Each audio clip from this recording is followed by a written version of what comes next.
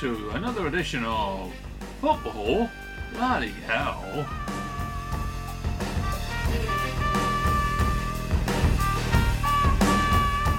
On the show tonight, we got Dave Hilda Pryor. I feel my body in two different places. I'm still playing for both. Ricky Hyatt. It feels I was born with two faces. I feel the smoke climbing down my cheek. And the two Toms, Tom Bailey and little Tommy White.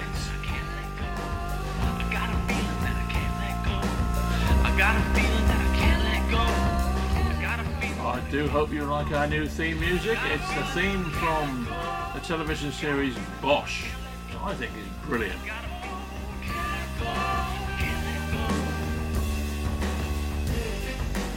So let's settle down and have an hour of good old football banter.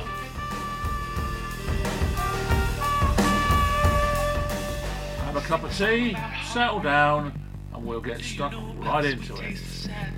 I got a name for each one of my headaches. What do you know about the thin line of madness? I need a new part with new lines. Anything if it's good for your head. You can donate your heart to science, but it won't bring you back from the dead. I got a feeling that I can't let go. I got a feeling that I can't let go. I got a feeling that I can't let go. I got a feeling that I can't let go. Got a feeling that I can't let go. I got a feeling that I can't let go.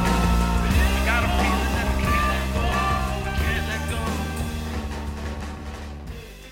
And good evening, everybody, and welcome to another edition of Football Bloody Hell.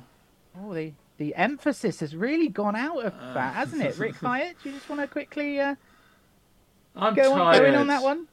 That's one of the most remarkable things I've ever heard in my life. Like Larry Grayson reborn. That looked like a preoccupied Adrian Hopper. Yeah. It's very deflated. I'm Bloody just tired. There you go. Well, you've heard all the voices now. I don't really need to go round to you all. So it's myself, Dave Pryor, AD Hopper's here, Tommy White's here, Ricky Hyatt's here, and Tom Bailey is here as well. The latter two you might have heard yesterday on our commentary here on Three Valleys Radio, where Tom and Rick did talk you through Yeovil 2, Truro 1. I think that's probably the best place to start. And Tom, have you got your voice back? Because I think after that last 5-minute flurry, shall we say that I think you might have gone up a decibel or two. How's the throat this morning? I felt it this morning, but I think it's back now. Oh, what a night! I mean, Yeah, talk us through it, Tom. What did you make of the performance and of course the result? I mean, the performance itself was 80 minutes of slow build-up play, passing, no real end result. But as soon as we got that spark, that one goal, it completely turned on its head. I couldn't believe the difference. It was night and day between the first 80 and the last 10. I mean, Jordan Young, for me, changed the game when he came on. He was so direct, so fast, so on it. Even like picking up loose balls, he was absolutely brilliant. I don't know what changed, but something was in that where just that one pass from Cooper ignited the whole team. They were much more direct, stronger. Whether it was maybe fitness from the professional side of it as well, could have been the difference. But honestly, what an experience, what a night that was to come from a goal down to win 2-1. The Thatchers were in fine voice. I mean, what an experience. What was the crowd? 3,300 and something. Good as well, considering you take into account that with it being a Tuesday night, and I think it was available as a stream as well, I think, because it's not part of the 3 o'clock blackout. So there was ways of watching it, if you, of course, weren't listening to Three Valleys Radio. Rick, I'll throw the same question over to you, because you're on the commentary box alongside Tom, and there has been a lot of talk, I suppose, of concerned fans about the performance over the first 3 games as it is now. Obviously, the first defeat coming in the opening game, and then it was a hard-fought win at the weekend, 2-1 over a very good St Albans team, and then some saying that they probably made too much hard work of it. What what would you say to those fans? Is it a case of work in progress, and you've just got to be more pleased with the results at this point in the season? What do you make of it? Well, in a strange way, I don't think losing the first game did them any harm, because it sort of tempered expectations. If you go and you batter a team in your first game at that level, people are going to expect that all the way through. Where it has been a bit of a slow burn, and it certainly was a very slow burn last night, leaving it right to the end. But the manager said in his press conference afterwards that he expects an awful lot of late goals this season from Yeovil, and wouldn't surprise me if that's the way it goes. But as Tom said, it was the equaliser came because Charlie Cooper actually lost possession, and then he fought back, won it himself, and then played the through ball, and that did seem to sort of spark things. And alongside Jordan Young, who again, like Tom said, it was just a spark. Whether or not coming in at that stage of a game benefited him rather than playing him from the start, but he certainly made Yeovil look livelier. They had the better of the first half overall, but and were really sort of unfortunate. It's a bit of a sucker punch to go one down, but kept the composure, kept probing, and thankfully came out on the right end of the result in the end. I want to jump in as well and just give Ollie Thomas his props as well, because when he came on, he was an absolute nightmare for all the Truro defenders. He was being dragged around, pulled around, he was causing mayhem, and of course he scored that wonderful finish for the first goal. I mean, for 20 minutes performance, what a way to make it. What did he play? I don't know, he played a little bit in the Hemel game, but great way to score his first goal, definitely. Seeing that finish on social media today, it's actually a better goal than it looked live. So fair play to him. He took that really early, which has obviously put the keeper with his weight the wrong way, and now it's a cracking finish, absolutely cracking. Tom, I'm sure you would have seen the result, and the fact that the boys there have just touched on the fact that the substitutes really changed the game. It does seem as though that so far this season, Yeovil are in a little bit of a unique situation for them, where they've got bodies and quality in abundance as well that can come on and make a difference. Yes, Tom White. Sorry. Yeah, sorry. I'm guilty of this. Yeah, no, sorry. It's not easy, I know. I mean, that's just refreshing if you're part of the squad, and you know sometimes managers make changes, and you as a player think, oh, well, hang on, why is he dropped in? Like, I think he should be playing. So sometimes you're a bit surprised by what a manager can do, and obviously it can work in terms of you can be winning at half time and think that what a great decision that was. But like you said, at the same stage, it's brilliant to look at the bench and think, actually, we have got a couple of people on there that, if it's not going the way we hope it is, they can come on and have an impact. And I think with how fit players are nowadays, and obviously if the lower leagues are going to do the same in terms of bookings and adding time on that they're doing further up the pyramid, then having depth, squad in depth and options in depth make a hell of a difference, a hell of a difference over the course of a season. Be fantastic. Where do you see it, Tommy White, on the fact that, as I've touched upon, there are a few fans out there that are just a little bit concerned about the performances, let alone the results of the first 3 games? Are you in the camp of, with it being the start of the season, that get the points on the board and then the performances will hopefully follow? Or are you more in the concerned camp that the performances aren't there, then maybe the results might not follow in the upcoming weeks? I think there's still a lot to learn in the league for everyone connected with the club. It's a new league, new players, new opposition, new stadiums, and it might look like obviously Yeovil are playing it around the back or playing it sideways and square, but that could be wearing the teams out, and maybe that's part of the plan and thought processes, especially against some of the non-league team, the non-professional teams, is to not panic too early on and keep the ball, keep good possession, keep moving it, and maybe tire them out a little bit. But so if the points keep racking up, then you wouldn't want to change what you're doing. And I know it might not necessarily be exactly what fans want to see necessarily, but over the course of time, it could prove to be the best tactic. Where would you put your first marker down, Tommy, in terms of, okay, 10 games have gone now, and then you kind of Yeah, see where I'd you probably are go- in terms of I'd probably go as performances far and as points? 12, because by then you've probably had 6 home games, 6 away games. In an ideal world, it might not be quite that, but Sure. 6 home games, 6 away games. You've probably had a fair mix of top teams, bottom teams. So for me, I'd probably look after about 12 games. I think you can get a bit of a gauge. Obviously, it's not the definitive time to be judging, but I think after 12 games, I'd be thinking, if you're up near the top after 12, then, barring something ridiculous happening, I think you could expect to be there come the end of the season.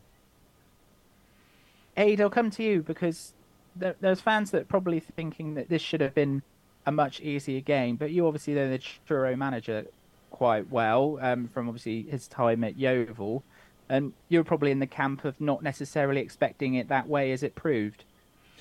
Well, I think the first thing is the word patience. People have got to be patient, because, as Tom said, there's new players, there's new grounds they're going to, everything's new, and it's going to take time to get gel together to understand the way that each other's playing. I mean, Tom, you're an expert, an ex-professional. How long did you find it took for when a new player came into a team to get to the point where you could almost anticipate the way he was going to play the ball? I think it's a bit too difficult to pin that down. I think speaking as a centre back, what I would look for is my immediate people around me. So obviously my relationship with my centre back partner, my relationship with my full back, and possibly the midfielders close by, for defensive part of the game. And then likewise, attacking wise, you want the people you're going to try and get the ball to. So if it's a striker, you want to have a connection with him to say, look, if you make those runs, I'll chip the channel, or I'm going to look to drop it into your feet, depending on that type of player. And again, if you want to hit long diagonals to wingers, it's kind of letting them know that, it's something that you will look for, and to be aware of it. And then also the goalkeeper. I mean, I used to like to think of myself as someone who was quite happy to head it back to the goalies, and I was always say to them, look, if the ball's coming to me in the air, no matter where I am, expect me to head it back to you, because that's what I will do. And Wheelie used to say to me a few times, he said, Tom, I wasn't expecting that. I said, mate, I told you, every time the ball comes to me in the air, I'm going to try and just cushion it back to you, so be ready for it. Yeah. So you have to have those communication and conversations with people, and sometimes you've got to remind them, because in the course of the game, people can forget things. But again, I'd probably say it's going to take 2-3 months, to be honest, and even still, things can go wrong in communication, breakdown, or a switch off, a moment, a lapse of concentration for a moment. So I certainly think it's far too early to be even thinking about,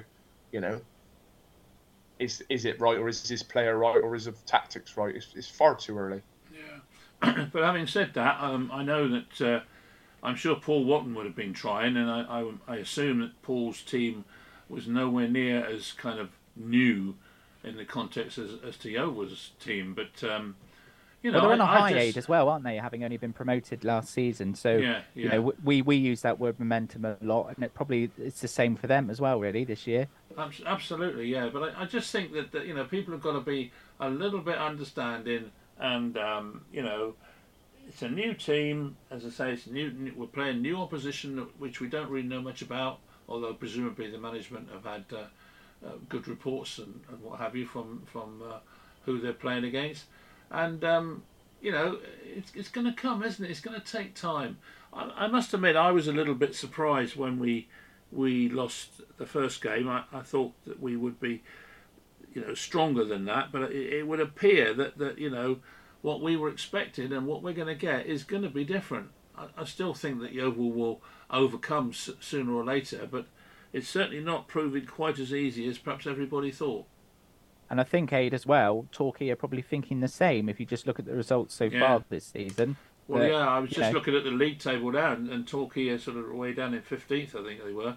I'm sure they would have expected to have been higher than that as well. And then you get a team like Weston-super-Mare, second in the league. Six goals last night as well, I think. Yeah. It's and Chippenham are fairly high up there as well. So, I think it's going to be a learning curve for everybody, and ultimately, hopefully we'll all come together and we'll do the job at the end of the season, which is what it matters at the moment. It doesn't really matter about individual games. It's the collective points total that we get to get us in the promotion picture. Well, the next game is Maidstone, isn't it? Maidstone. I always get Maidstone and Maidenhead mixed up. Maidstone next. Tom Bailey, you're going to be there on Saturday. It's one of those games that, again, probably on paper that you could say it might be one of their more competitive fixtures this season, because obviously they were in the National League with Yeovil last season, and I think I'm right in saying Yeovil didn't even beat them last season when they're in the National League, when they're fighting it out with them. I think there was a couple of draws. Yeah, two possibly draws. off the top of my head. So another close one will probably be in the offering on Saturday. I'd expect so. They've actually started with the same record as us as well, of 2 wins and 1 loss. So there's not really much to tell us apart other than they're still building their stadium and ours is finished. I don't know how to call it, to be honest. I mean, from what I've seen on social media as well, fans are still out on George Jellicobi as their manager, even though he took over in a caretaker role. He didn't do much at the end of last season. Not that it felt like any of them, other than Regan Booty, they were doing cut adrift, anything, though. To be fair to them, weren't they? They were cut adrift, but they, even with zero pressure on them, they were obviously going down. The performances absolutely still weren't there. They sort of, when they were gone, they sunk. So they're in still very much a similar position to us. So I wouldn't know how to call this one at all, other than maybe they're unsettled because they've not had their home games. But yeah, I guess honestly we'll probably have to wait and see what happens on Saturday. Well, of the 10 games last night, 8 of them were either settled by 1 goal or a draw. And obviously the fact that Yeovil drew 2-2 and 1-1 with them last year would make you think it's going to be a tight game. And the fact we've fit that mould for all 3 of our games so far as winning 1-0, 2-1, 2-1. So yeah. Well, what's the general consensus over this game of having 4 games at home? Probably be 4-0 then. I'm going to say it's going to be a 6-0, isn't it? But is that going to be beneficial to us, or is that going to somehow prove a problem? In theory, it should build momentum, but after 2 wins, I mean, I saw people online saying get 4 wins, we'll be bouncing, we'll be having the momentum. But I mean, after 2 games and 2 wins, fans aren't happy. So what is Mark Cooper meant to do? What is Yeovil meant to do if they've done exactly what the fans have asked them to and win the first 2 of their 4 home games and they're not happy? There's not much more he can do. So I guess they just have to sit tight and steer the course and see what happens, I suppose. Do you think, Tommy White, a lot of it is to do with a bit of a hangover, if you like, from fans, because they might be picking holes in a performance more so than they might have ever used to, because supporting Yeovil has only really gone one way in the last 10 years, let's be honest. So if there isn't necessarily a performance to match a result yet, you can quite understand why people might possibly still be pessimistic. I think Mark Cooper referenced it in his post-match interview that there does need to be a little bit of a trust given back from the players to the fans because of the journey that Yeovil have been on in the last 10 years. So can you sort of understand it from that point of view, maybe? Yeah, definitely. And I think, there's been quite a lot of hype, not necessarily in, getting carried away with the club or finances or anything like that. But obviously, with the chairman coming in, he's brought quite a lot of positivity. I think that's pretty clear for everyone to see. And people are upbeat. And obviously, with that, it's kind of built up a bit of a whirlwind that, we're going to do this, we're going to do that. And yeah, maybe the performances haven't quite lived up to some of the hype around the club off the field as such. But like I said, I think realistically, it's too early to start judging too much, and I know we all want that great performance, but sometimes, obviously a win is better than a performance. A performance without a win, you keep doing that too often, you soon find yourself mid-table. So, let's get the points on the board, let's get morale up, let's get victories in place, and then we'll fine tweak how we're playing and which players deserve to be starting week in week out and which ones are becoming impact players, and start dissecting the league a little bit and hoping that performances do come later on down the line. Last point on Yeovil then, Rick, I'll throw it to you. Not only that, social media probably isn't the best place to gauge a performance at any time, is it? Let's be honest. No. And it is worth making the point as well that obviously it's not all fans that obviously have that opinion, but there is a few out there. Yeah. So what are you asking me? So I wasn't suggesting that was you by any chance, but just saying that social media isn't always the best place to gauge a performance, because quite often it's only really the negative comments that you'll actually see online. Yeah, rather than it's the worst place. It's the worst place. And people generally, if you've not got anything nice to say, the people with nice things to say don't tend to write them, and the people with negative things to say love to have a little platform to get their views across and be heard. I think that it's like Tom said. You've got to give it time. Get a few look where Yeovil are at the end of October, and then have a gauge of that. But I think the major difference I've noticed from last season is just the control. I mean, it might not have been edge of your seat stuff all the way through last night, but Yeovil were in control of that game for the majority of it. So if you look to see how and see if the manager's right, win games in the last 10 minutes, run the legs off people, and start getting a few wins coming that way, and just build it. So I'm going to run through the preview of the Premier League games at the weekend, and then with that will come the stories of the day as well. But before I do that, I obviously just want to touch on the fact, Tom Bailey, I'll throw it to you, because last time you were on the pod, you and I both said about how we both sort of disobeyed the management of our respective workplaces to see a little bit of the Women's World Cup, and today probably was no different, Tom Bailey, because England are in another World Cup final. Great news. I'm disappointed because I missed it. Did your boss listen to the last pod? Was that the problem? No, everyone else watched it. I went off for a walk and I completely forgot it was on. A walk? I did. Yeah, it was a nice day. Enjoyed the weather. Did you need to clear your head? It's been a busy so basically, you go to work and you go for a walk and watch football. Yeah, it's a great time. Love it. I mean, yeah, it's great to see that. I've only got sort of what I've seen online about it, but great to see that. I mean, it's not even like it was a close game either.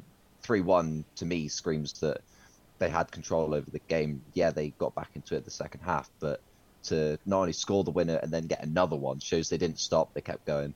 And of course, they've got Spain, who, with my limited knowledge, they've got a 2-time Ballon d'Or winner in their team, but it's not the USA, it's not Japan. So on paper, it should be an easier chance for them, or this is probably the best chance they're going to get. So let's hope on, I think it's Saturday. Is it Saturday or Sunday they're playing? Sunday, 11 o'clock, I believe. So make sure that you're not out for a walk for that I one. won't miss this one. No, I won't miss this one. I'll be at home this time. Have a little nap then. I should be going to the pub. I bet it'll be on at the pub. No, it won't be. No? Well, not the pub I go to anyway. But in terms of, like you've just touched on, Tom Bailey, Spain in the final, Rick, it's a completely different team pretty much from what won the Euros, but if they can get a World Cup to boot, I mean, it doesn't really get much better than that, does it?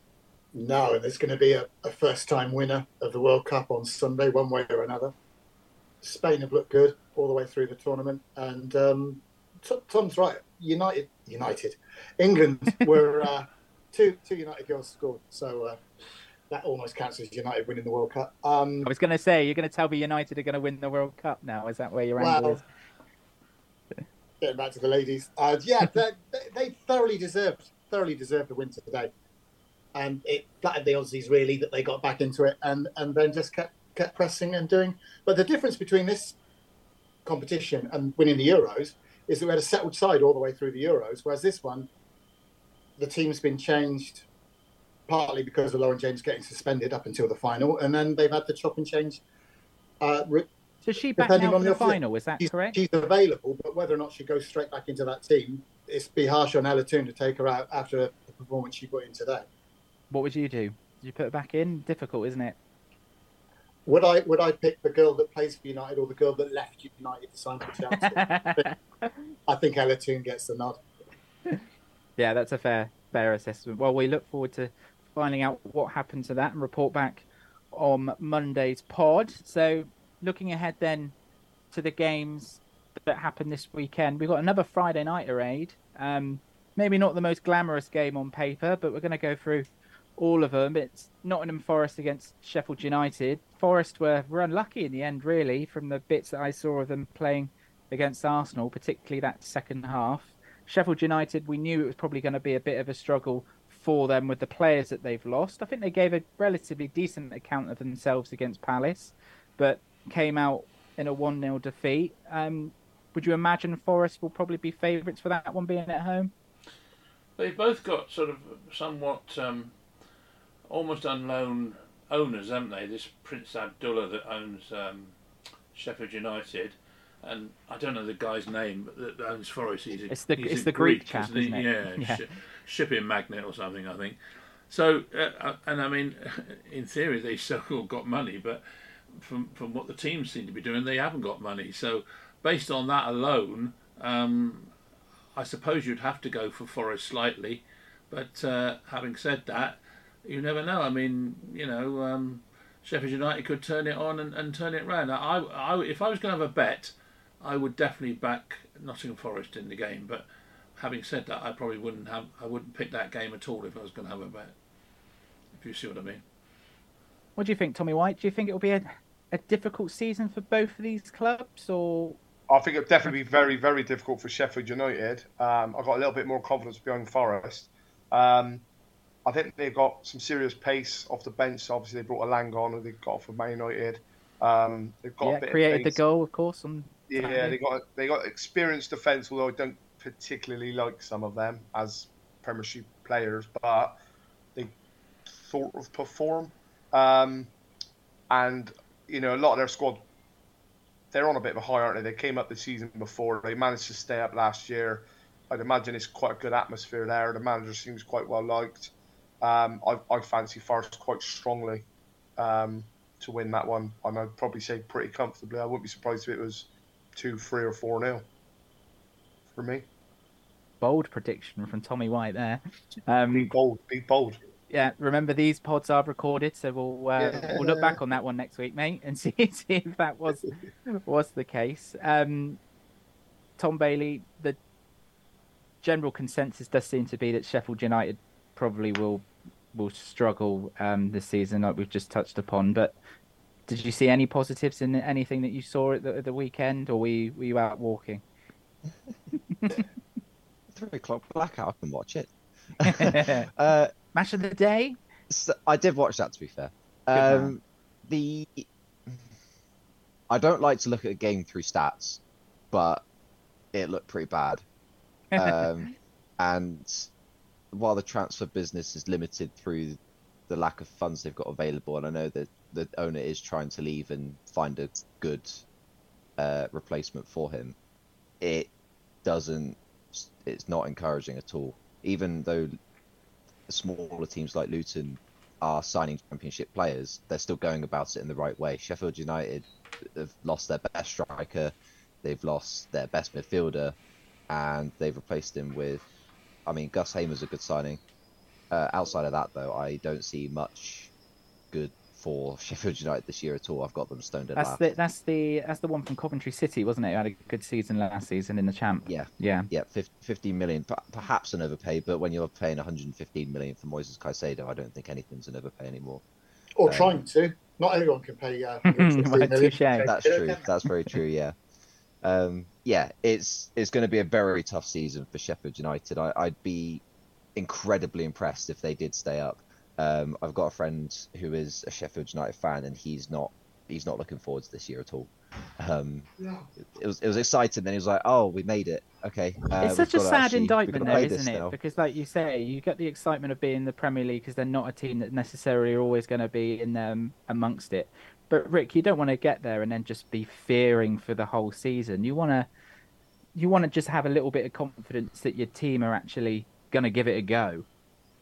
Yeah, I think it's fairly flat around Sheffield United. I think I agree with everyone else. I think of the teams that came up, they're in the worst position and the most unlikely to It's actually. quite flat at Sheffield Wednesday at the moment, isn't it? It's not the city to be in right now, No, no. It's considering pretty grim. both got promoted.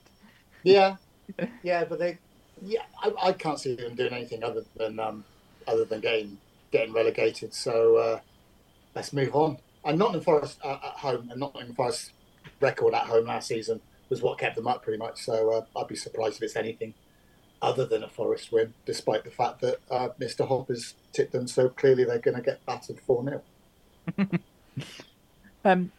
Tommy White's had to shoot off because unfortunately he was only around for half an hour today. So we will see you next time, Tommy. He's predicted 6-0 wins all the way through. Yeah, that's what it is. He's gone for a bold statement and left. That's Yeah. what he's done. He doesn't want to make any more because starting with Saturday, there's no 12:30 kickoff because there's later kickoffs in the day. But looking at the 3 o'clocks, starting with Fulham Brentford, another relatively sort of closely matched game you could possibly predict. Brentford just seem to keep on defying the odds, you might say, but Fulham, since they've been back, have been pretty steady. So potential draw written all over that one. Based on Brentford's performance against Spurs, I would be inclined to say no. I think because Fulham have got a disgruntled player in Mitrovic. We don't quite know where does he stand after initially saying he wasn't going to play for him anymore because they were holding up his transfer to the bank, as it were, in Saudi. So do we know if he was on the bench last week? Did he come on at all? Do we know? Did he make it on? I don't know. I'll have a Not look. sure. I don't know, but go on. but as I say, on the basis of I thought that Brentford, they're a difficult team to beat. It's ironic every time I look at Brentford, the thing that comes into my mind straight away is, my God, we were playing Brentford and we beat them at Wembley, Yeah. and we went up to the Championship, and look at them now and look at us now. But that's history and we can't change that. But no, I think Brentford are a pretty good side, and personally, I think they will beat Fulham quite easily, actually. I've just had Mitrovic came on in the 58th minute. So He he did. did play. Yeah. In terms of Brentford and their model, Ricky, you surprised that people don't necessarily sniff around Brentford like Brighton are being sniffed around, if you see what I mean? There was a talk of this over. They did a couple of articles on it in the Athletic this week that they were just surprising about how some of their players have gone under the radar, particularly players like Mbeumo, who have. If you look at his stats when Tony hasn't been around, I mean, they're up there.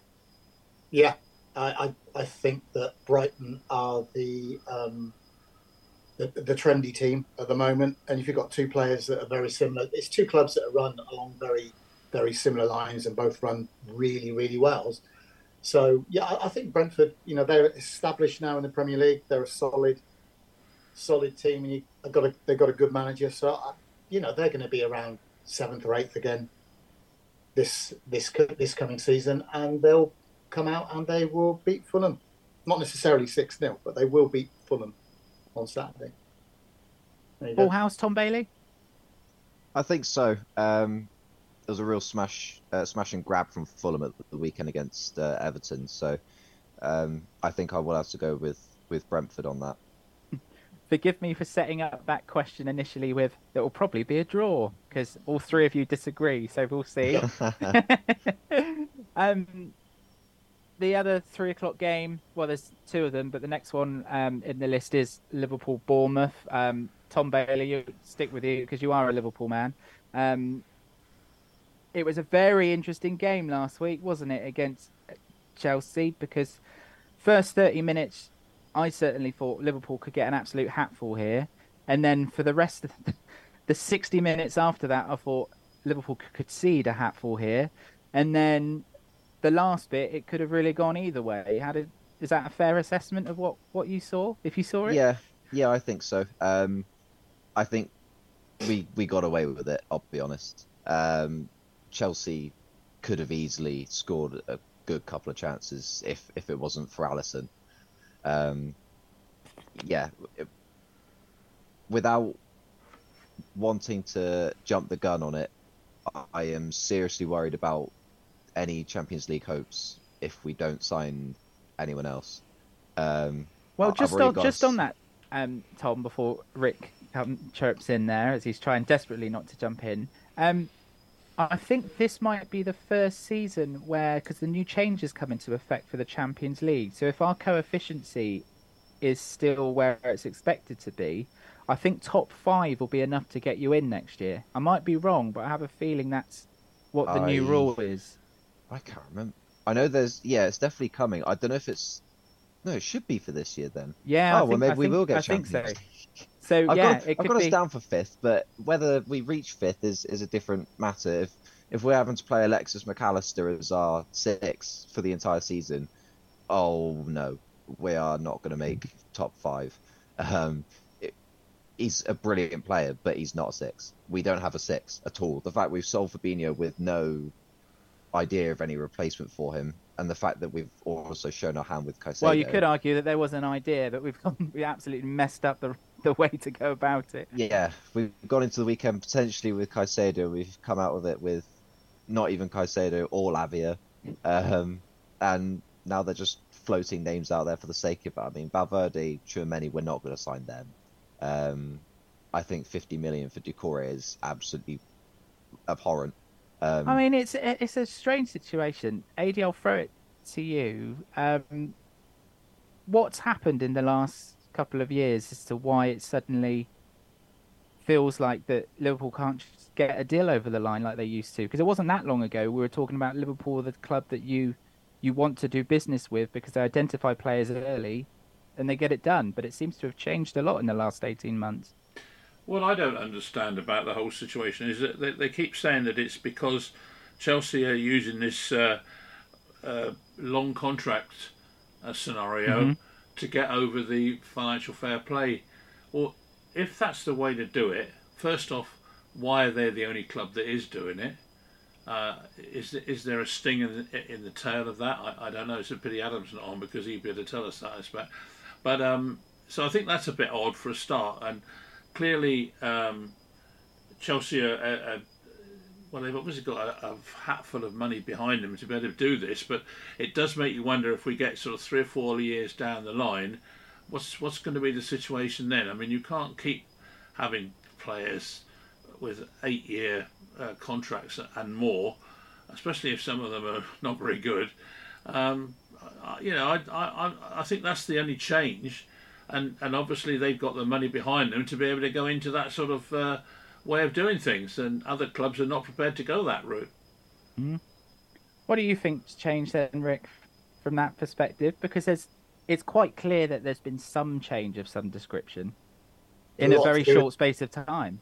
It's a lot to do with the recruitment team, isn't it? They've had people leave, and it's just down to Jurgen. But it'd be nice to see Bournemouth following up their draw with West Ham on Saturday with another win and maintaining. I mean, in all seriousness, Rick, it's not totally out of the question, is it? It's got to be a concern from a Liverpool point of view. Mind you, having said that, I don't want to go down too far down the road of criticising people's midfields when you could drive a bus through United on Monday.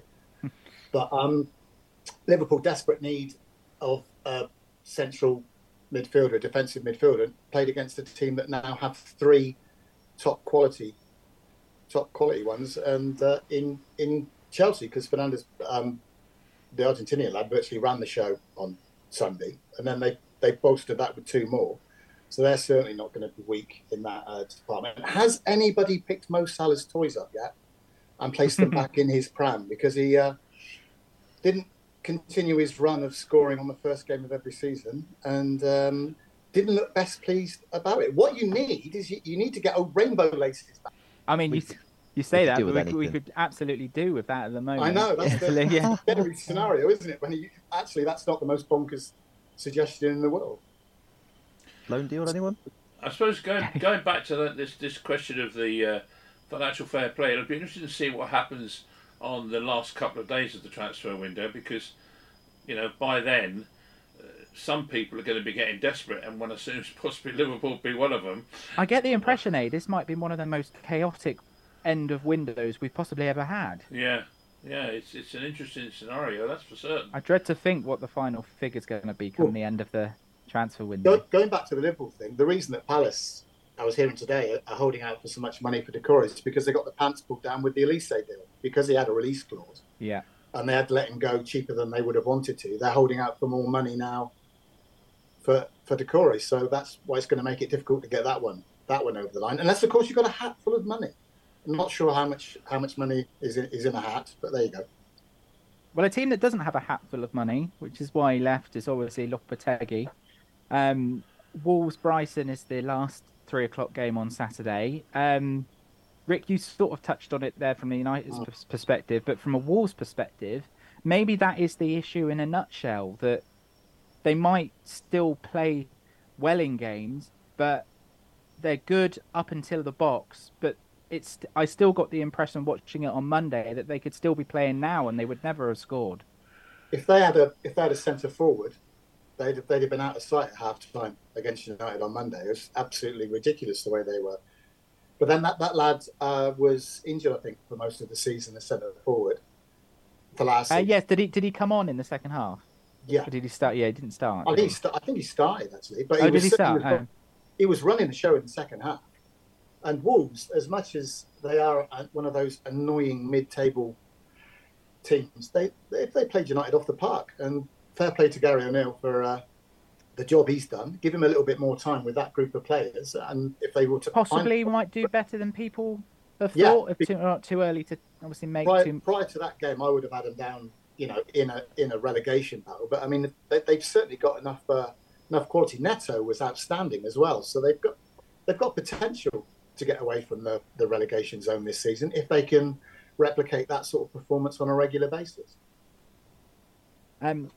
With that in mind, though, Tom, Brighton at home, maybe they're not necessarily the team that you want for your first home game? No, I'm sure they had a few other ideas of who they would have liked for their first game. Look, they're good against an admittedly subpar Luton team, but I mean there'll be growing pains there. They'll come with that. I mean, we've also seen that Brighton's conveyor belt of talent has continued with the emergence of, well, particularly in the first game, of Simon Adingra. He's my FPL wonder boy this I wanted year. to talk to you about that, Tom Bailey, because I've got Adingra in my team, and I thought I was the only one that made an absolute masterstroke. And then I had a little look at your team, and you went and picked him as well. It just goes to show how clued on the Three Valleys Radio commentary team is. It's them bloody Liverpool boys, isn't it? He was. I've been telling everyone about him at work, saying like, "Trust me, this guy's going to be good." I've been doing the same. Yep, I've been like, "He's brilliant. You should, if you want a cheap midfielder who's going to do well this season, Simon Adingra is your man." They're like, he was never one of heard those, wasn't he? For anyone who doesn't know who he is, he was one of those similar to Matoba last season, who went out on loan to Belgium, ripped it up at Belgium, has come back, has had a really good pre-season, and like you, Tom, I thought there's somebody to stick in your fantasy team.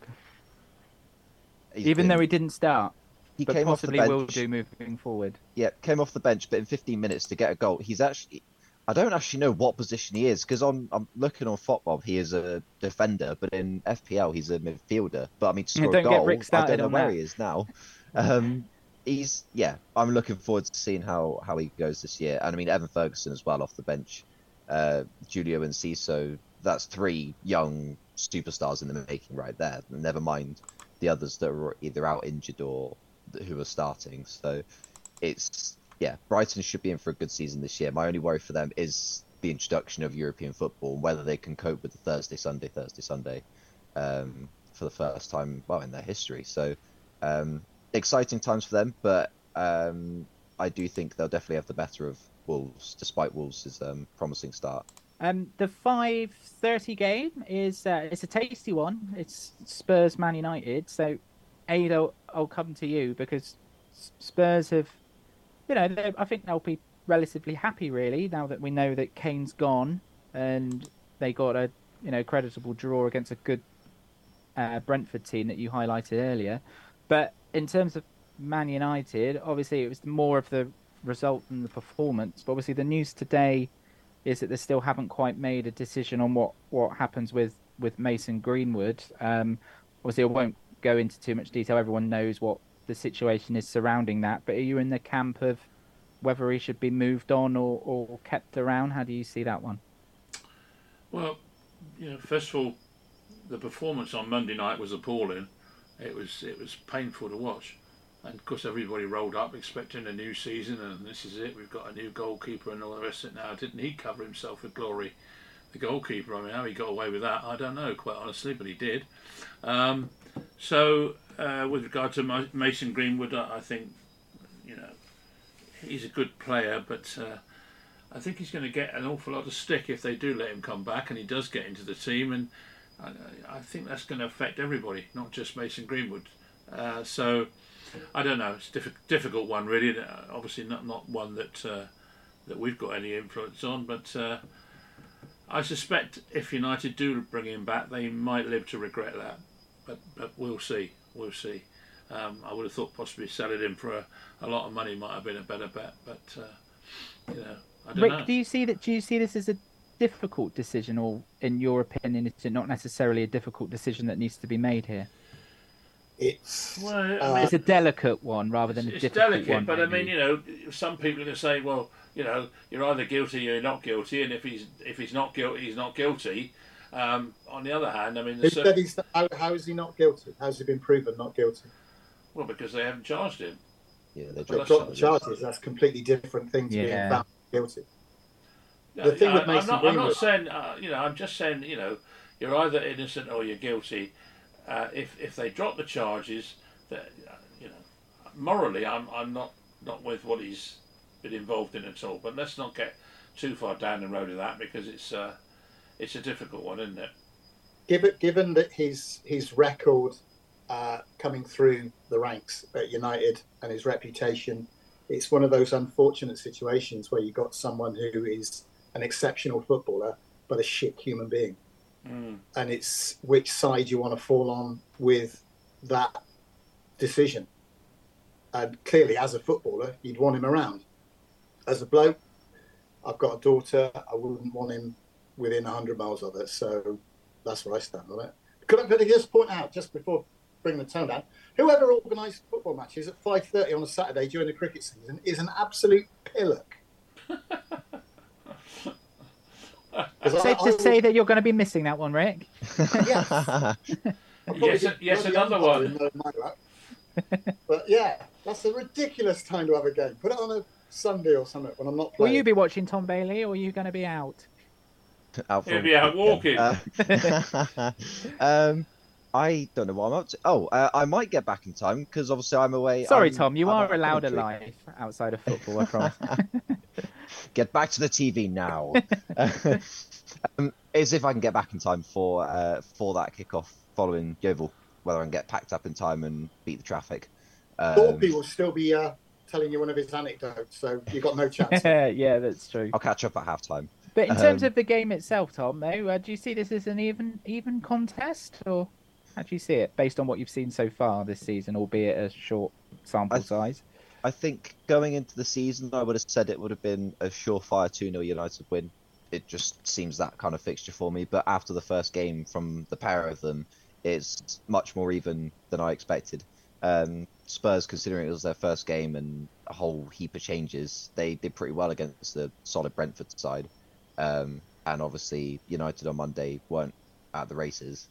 With it being away from home, Spurs' first game, they're obviously looking to score plenty of goals this year, so I don't see why Spurs couldn't easily score 2, maybe 3 goals. But at the same time, I could also see United doing that, so it could be an exciting one. As a famous Scotsman once said, it's Spurs, lads. Yeah, is it the perfect game that you'd want, Rick, or not? Is it not quite like that now? But I get what you mean. It's Spurs. Always bet against Spurs. Always. Clip that up. Clip that up. We all heard that. when they win 4-0 or something on Saturday. Yeah. You know what Fergie always used to say? Don't worry, it's only Spurs. Exactly. Do you think that still applies now? No, sadly, I don't. I think I've got a sneaky feeling that we would play a bit better on Saturday, because I feel that Eric would have got into him a little bit after a performance like that. what changes he makes, if any, I don't know. I do feel that we wanted a centre forward. We've got a centre forward, and wow, he's injured. Great start. I don't know quite how that came about, but we'd have to make up with it now, and hopefully, I thought Rashford in particular looked particularly off his game on Monday night as well. So that's not exactly encouraging either. But there we go. We'll see. We won. We got 3 points, and at the end of the day, that's what matters. Well, yeah, similar to what we said about Yeovil, it's all about the results at the moment. I think that's mainly what people want to see. There's a tasty one Saturday evening because we've got this rare feat of having an 8 o'clock kickoff on the Saturday, which is, say, another tasty one in City Newcastle. I mean, what better game for you to be home in time for, Rick? God, what time are the beheadings on? Is it before the game or after the game? It's Oil The morally Classico, bankrupt derby. Oil Classico. Could be... So by choice, Rick, you're not going to be tuning in even if you are home? No, I shall be taking the guidance from Mr. Hopper, and I'll be in the pub for that one. I'll watch the women's game, but I'm not watching that. It's a sham. But also, just one point about it, one sensible thing, rather than me just being an arse about both teams, is what idiot came up with the idea of having a game at 8 o'clock on a Saturday? Absolutely no regard for the supporters whatsoever. That's just an appalling decision. You shouldn't have evening games at the weekend like that. That's just awful. Yeah, Ian touched on it last week about the fact that there's games that are just sort of feels like they're just being slapped around willy-nilly now, with no sort of thought for the fan. I think the only problem with that... Go on, Tom. Sorry, just to interrupt. I think the only problem with that, though, is when do you do the evening games then? If you're not going to do them in the week where fans are not particularly happy about 7:45 kickoffs, I mean, it's not so bad for us Yeovil fans, where the furthest trip we'll probably make is like Braintree. But if you're a Newcastle fan, you've got to come all the way to Southampton, well, last season Southampton, and on a Tuesday night, it's not feasible really to do it on a midweek. Surely a weekend is a better time to do an evening fixture. The scheduling is ridiculous, Tom, because there's no 12:30 day. People have got their heads around. I'm just thinking logistically, if you've got to get home after that, if you've watched a game at midday, you've got plenty of time. You've got the rest of the day to get back. I mean, to get back to Newcastle after a game that's going to finish about 10 o'clock or whatever, are there any trains from Manchester to Newcastle at that time? Whereas earlier in the day, they had a 12:30 slot. Why do they need to have it in the evening? It just seems... I want to say there was a reason for that. I can't remember if I saw anything. Quite possibly. It might be an event.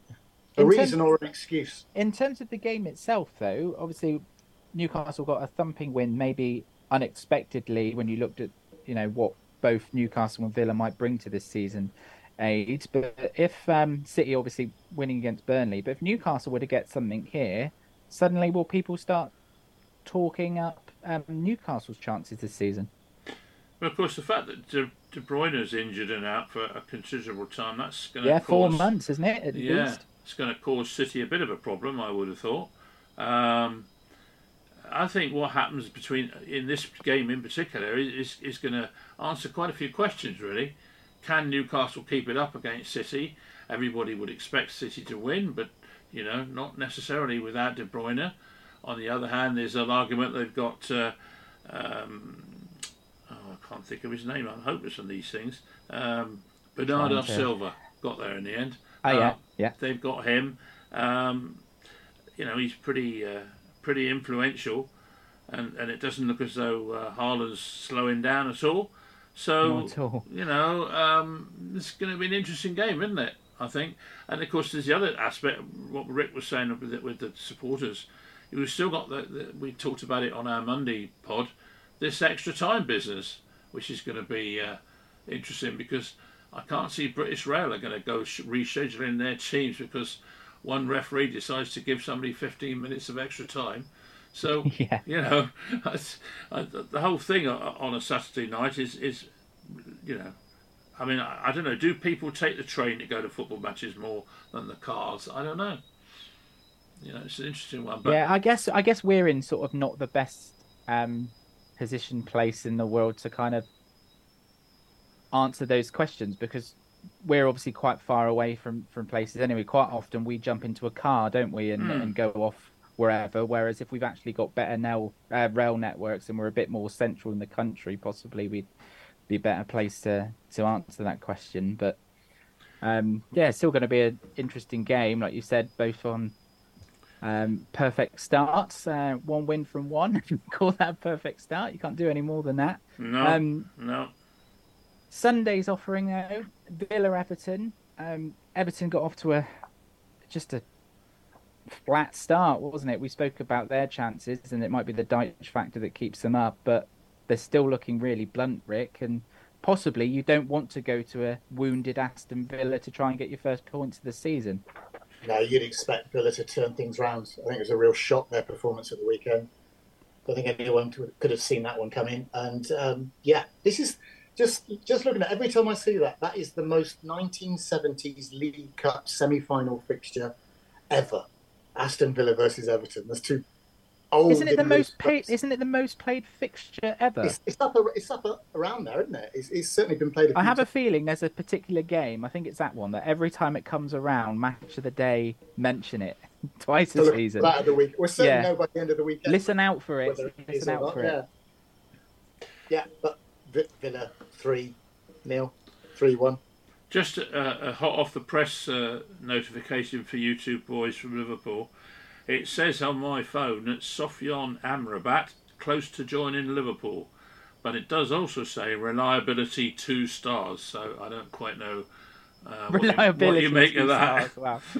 Would that be from the Daily Mail, Adrian? It doesn't actually say what paper it's from. It just says reports in the Netherlands have claimed that Sofyan Amrabat is considering Liverpool despite interest from United. It's been reported that the Reds are on a track to finalise the deal in the coming days. So I don't know. Well, that'll be out of date by the time the pod goes on. I was going to say, he'll be announced as a Chelsea player. Yeah. I've got trust issues now. I won't trust it until I see him in a Liverpool shirt on the pitch. I agree. Not even like off the pitch. As long as he's on the pitch playing in a game, that's when I'll believe it. So let's talk about them then, because Chelsea are next up on the billing after that, because they've got a 4:30 against West Ham. It looks like that. Well, I was going to say that Harry Maguire has turned West Ham down, but if you listen to the statement that's sort of come out, Rick, I'll throw it to you because it's Harry Maguire. It doesn't look like that he even wanted the move in the first place. So it seems as though that some of the stories maybe wasn't quite what it seemed. The whole story was the fact that United had accepted an offer, hadn't they? And any goodwill that Harry Maguire had, I think it's all haggling over about £7 million worth of money that he feels that he's owed. But any goodwill... Sorry, Rick, I can't tell if the producer is swearing at me or telling me we've got 2 minutes left. If he's very cross, or there are 2 minutes left. 2 minutes left. If you'd just raised your eyebrows, you would have known. Yeah. Okay. Harry Maguire basically has burnt his bridges by not sucking it up and going to West Ham as far as the United fans go. So, yes, that's all I've got to say on it. Expect Chelsea to win? Or not necessarily? Unfortunately. Who are they playing? West Ham. West Ham. Yeah, expect Chelsea, I should think. And then we got last on the billing because Luton Burnley has been postponed, which is probably a one game that they didn't want postponed because either team probably would have fancied their chances against the other. But I think it's to do with Kenilworth Road not being up to standards quite yet, because we've heard all about how they need to do up their stadium for the new season. But it just leaves Monday night Crystal Palace playing Arsenal. And Tom Bailey, would you expect Arsenal to win that one and complete the roundup? Look at that. That's how you answer with 2 minutes to go. Exactly. As simple, yeah. So that's it for this week then. We'll wrap things up. Tom Bailey, thank you very much, and we'll look forward to hearing you again on Saturday. Thank you very much. Rick Hyatt, thanks very much, mate. Always a pleasure. Have a good one Saturday, Tom. Thank you. Yep, looking forward to it. And it's good evening from myself, Dave Pryor. AD Hopper, over to you. Thank you for listening to Football Bloody Hell.